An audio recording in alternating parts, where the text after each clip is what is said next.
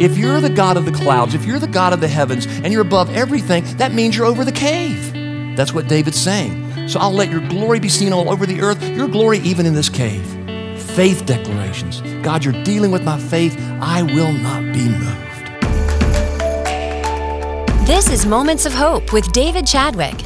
Many of the Psalms found in the Old Testament reflect the heart of King David.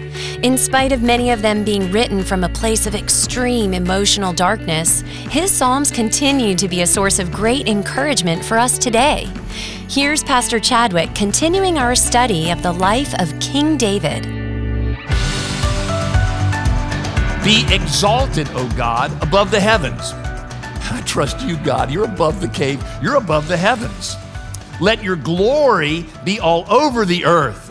Let everyone see how glorious and wonderful you are. They set a net for my steps. My soul was bowed down. They dug a pit in my way, but they have fallen into it themselves. Now, what's he saying there? His enemies again. They dug a pit for him. They made a trap for him. David says, God, let them step in their own trap. Again, he's letting God do it, but he's hoping that the ones who had turned against him would one day have to face the very traps they had set. Selah. Pause.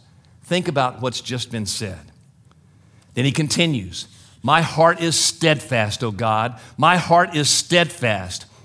His heart will not be moved. Folks, when you're making faith declarations to God in caves, you must not let your heart be moved. You must be steadfast in your faith conviction that God is using the cave somehow for your good and his glory. And you'll not give up that faith conviction. Your heart will remain steadfast in that belief that God's in the cave working it together for good. Then he says, I will sing and make melody. When you're in a cave, one of the best things you can do is sing praises to the Lord. Find a praise CD and put it on and just start singing. Make sure you don't miss worship if you're in a cave. Come and sing with the people of God. There is something about singing praise songs, singing hymns that uplifts the soul and allows us to get out of the cave. That's what David's doing here. And here's his song. Awake, my glory. Awake, O harp and lyre. What's that word awake? He's basically saying, God, it feels like you're asleep right now. Would you please wake up? But he's also saying, I believe that once you're awake, you'll fight this battle for me. This is your battle, not mine. And I will trust you that you will fight it. I will awake the dawn. I will give thanks to you, O Lord, among the peoples. I think there ought to be another Selah here. There's not, but let me just pause and ask you, have you ever given God thanks for the cave? Have you ever given God thanks for the cave? David thanked God for the cave. It was taking him to a place of faith that he could have never gone to without the cave. Have you given thanks to God for your caves? I will sing praises to you among the nations. There it is again, singing, praising, somehow lifts the soul in caves. For your steadfast love is great to the heavens, your faithfulness to the clouds. Be exalted, O God, above the heavens. Let your glory be above all the earth. If you're the God of the clouds, if you're the God of the heavens, and you're above everything, that means you're over the cave. That's what David's saying. So I'll let your glory be seen all over the earth, your glory even in this cave.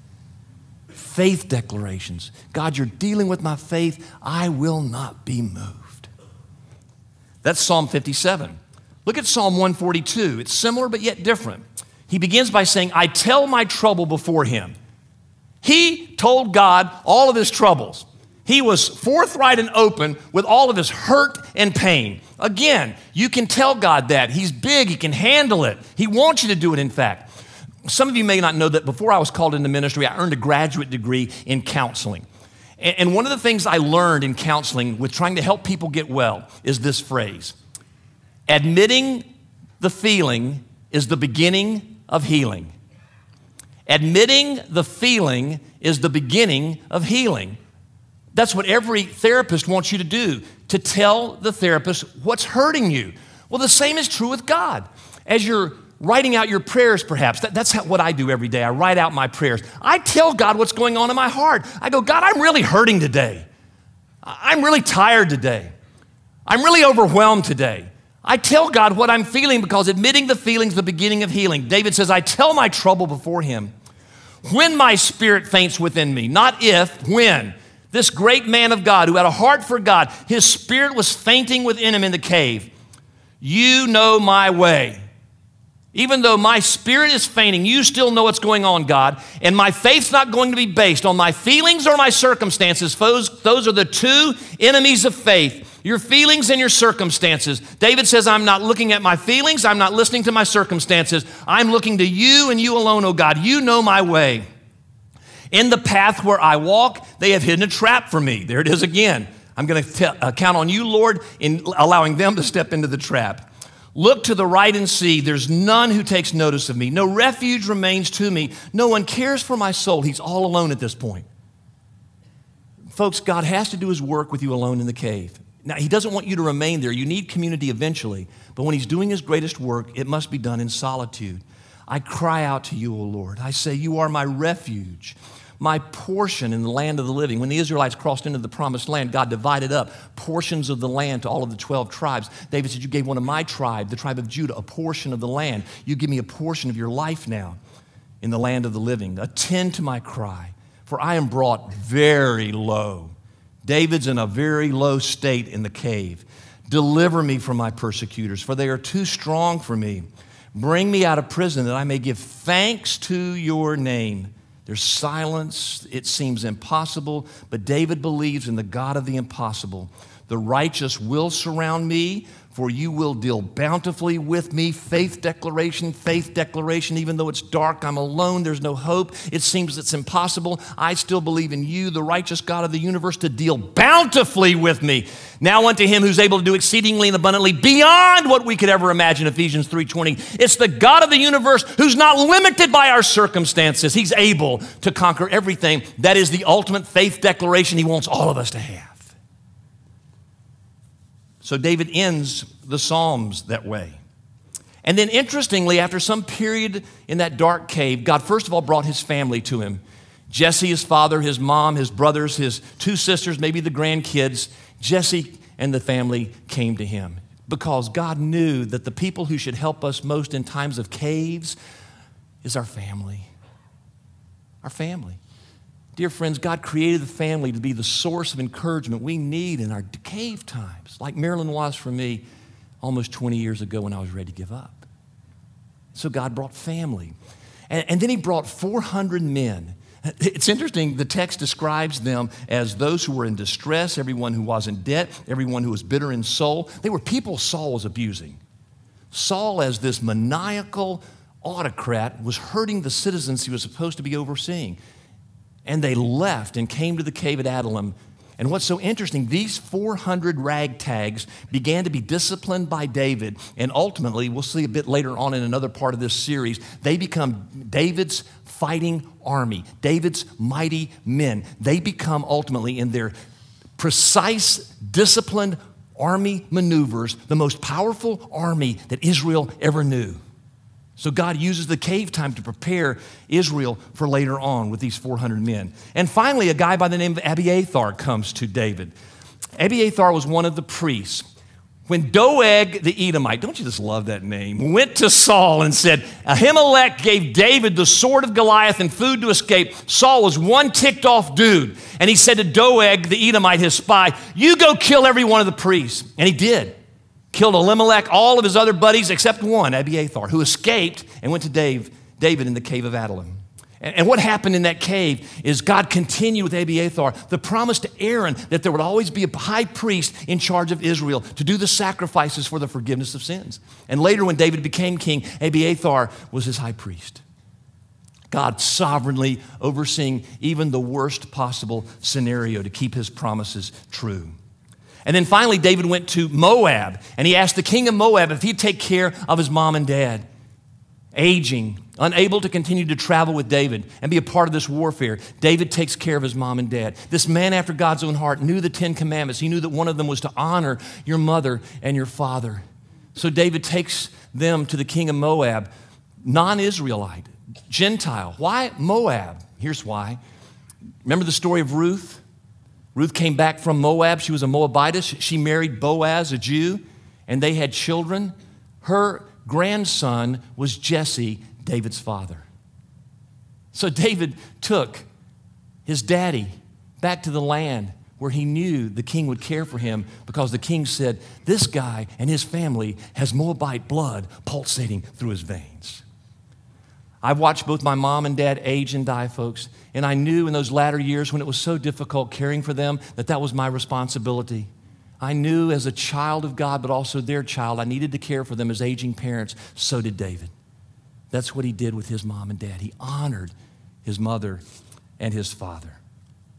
Now, David then leaves Adullam with his 400 mighty men, and he returns closer to Saul, knowing that Saul is still looking for him, wanting to kill him. He goes to a second cave. Did you hear me say that you're not limited to one cave in life? There's a second cave to which he goes. It's a cave called En-Gedi. It's an area that still exists in Israel today. It's filled with craggy rocks, steep mountains, deep valleys, and multitudes of caves. Well, one day, and this is in 1 Samuel chapter 24, David and some of his mighty men are hidden deep in a dark cave in En-Gedi, his second cave, and they're trying to figure out what to do. Saul is persecuting them, seeking them, and one day as they're deep in the cave, thinking they can only see the light at the beginning of the cave, but they can't be seen by anyone entering the cave, guess who enters the cave? Saul, King Saul, the guy who wanted David dead. And he takes off his robe, casts it aside, and I just don't know how politely to say this as a minister of the gospel. But let me just tell you what the text says. And if you don't believe me, read it yourself. King Saul takes off his clothes and bends down and takes a royal dump. That's what it says. And let your imagination run wild, okay? He is vulnerable. He's in a position of great vulnerability. He can't see David and his mighty men. David can see him, though. And again, he's in a posture of great vulnerability, and his men whisper to him, go get him. Go get him. Lop off his head right now, and our problems are over in an instant. David crawls over to Saul while he's taking his business, cuts off a square of his royal robe, and comes back to the men, and they still see Saul alive, and they go, are you crazy?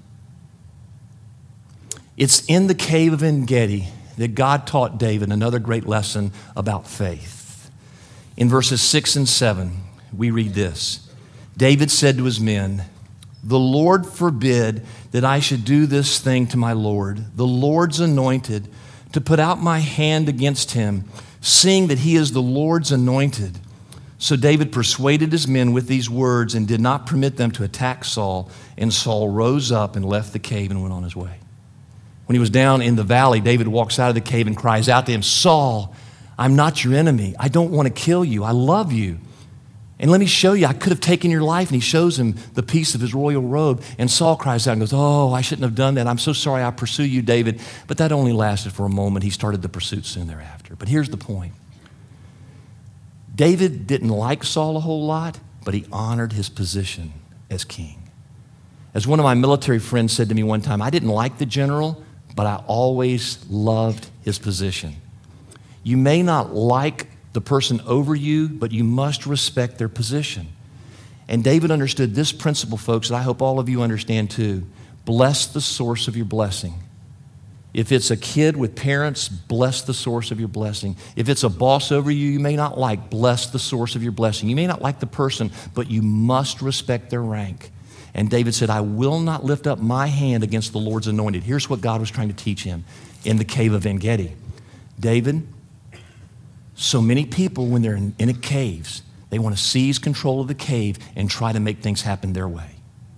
They try to do it in their timing and their way. David, when you're my child and I'm doing a work of faith within you, you must learn patience. As humility is a twin sister of faith, there's a triplicate sister that's involved. It's called patience. Patience and faith are inextricably connected together. And God was saying to David, you must allow me to deal with Saul in my way, in my time. Don't try to control this situation. And David learned that faith perspective in the cave of En-Gedi. Interestingly, 2 chapters later, in chapter 26, he sneaked into Saul's camp and had the chance to kill him again. Did the same thing, cut off another part of the royal robe, just to say, I've learned my lesson. I will not lift up my hand against the Lord's anointed. I'll not do it. Just like many of you are trying to control your situation instead of releasing it to God and trusting Him. Impatience is a sign of a lack of faith. In the caves, we tend to look at our feelings and circumstances and not believe in the God of the impossible. Faith is always connected to the God of the impossible. Roger Bannister ran a sub 4-minute mile in the early 1950s. What's interesting beforehand is most people said to him, it can't be done. Nobody can run a 4-minute mile, or less than a 4-minute mile. Bannister didn't believe in all the pundits who said it's impossible. He kept pushing himself. In fact, the doctors told him that if he ever did it, when under 4 minutes, his body would die. And interestingly, on the day when he finally ran his 3:59, he collapsed and everybody in the stands thought he died. But he got up and he broke that barrier because he believed there aren't any barriers. And since then, 150 plus people have broken the 4-minute mile. In your caves, folks, some of you still believe that God can't get you out. Other people have told you it's impossible. But the God of the caves whom I worship is the God of the impossible. He can do all things through Christ who strengthens us. Alexander Solzhenitsyn was a Russian dissident. He was thrown into a gulag because he spoke words against Joseph Stalin. He spent over 12 years there. When he was finally released, the world clamored to hear his words of what happened in the gulag. He talked about how in that prison, he met Jesus Christ as his Lord and Savior. In that prison, God deepened his faith and he understood eternal realities. And here's what he said to journalists from all over the world about his cave in Siberia. Thank you, Lord, for prison. Thank you, Lord, for prison. Why thank God for the prison? Don't you see, folks? No wilderness, no will of God. No cave, no confidence in God. No loneliness, no loveliness of God. No darkness, no dependence on God. No dangers, no desire for God. No rocks, no reason to believe in God.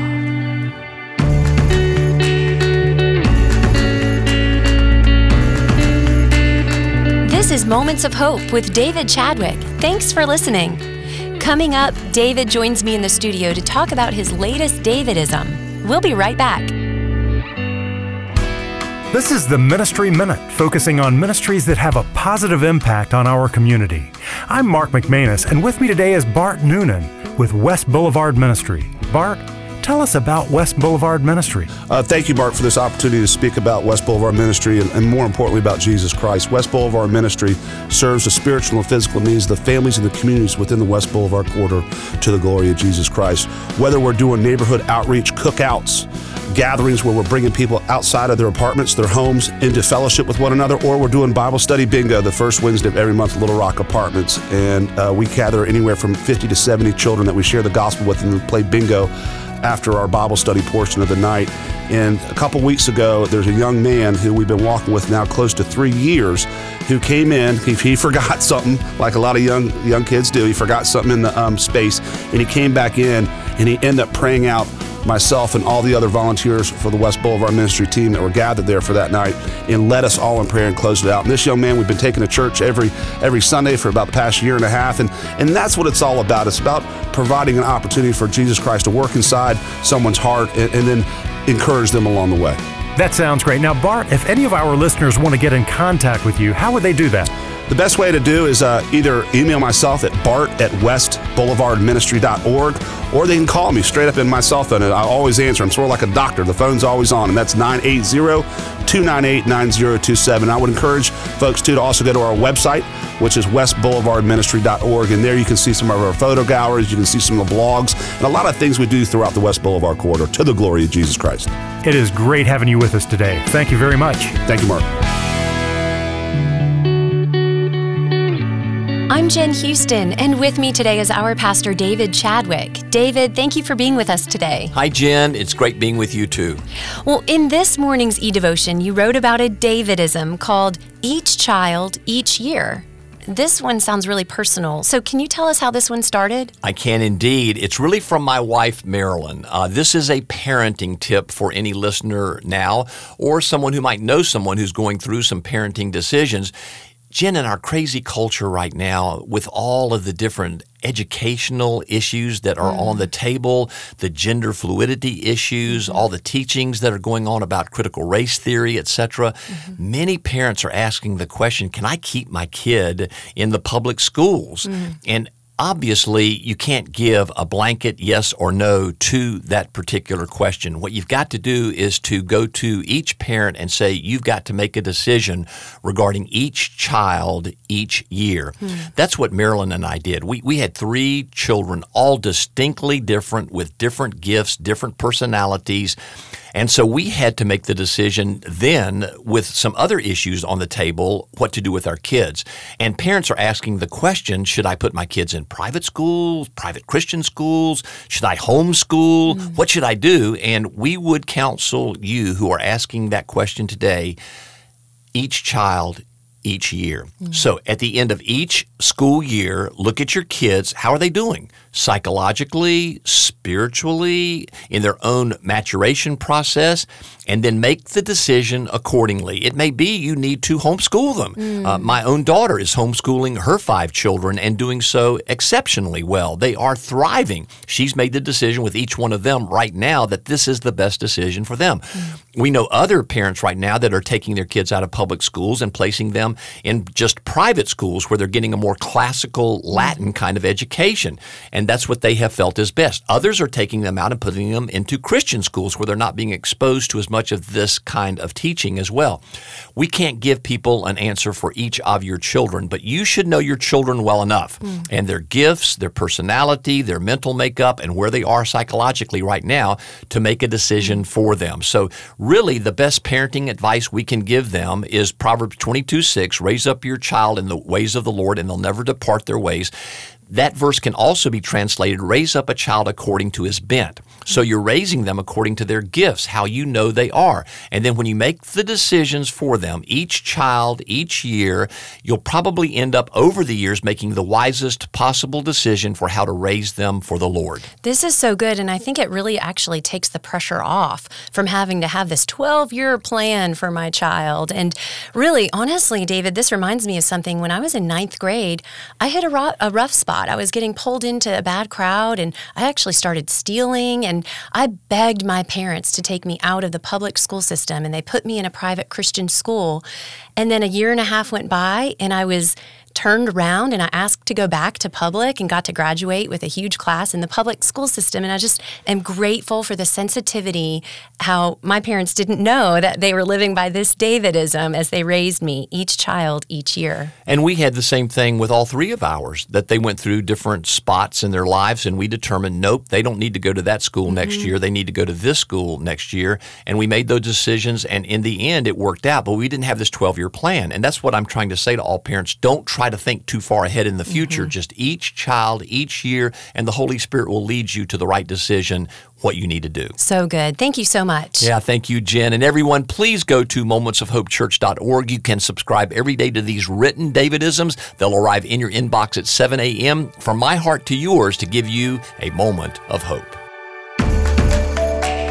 This has been Moments of Hope with David Chadwick, Senior Pastor of Moments of Hope Church. Today's message is from our online worship service, and you can be a part of our service each Sunday morning at both 9 and 11 o'clock by going to momentsofhopechurch.org. While you're online, be sure to sign up for David's daily Moments of Hope, delivered every morning to your inbox. And also, check out David's weekly Hopecast. They're both free and available through our website.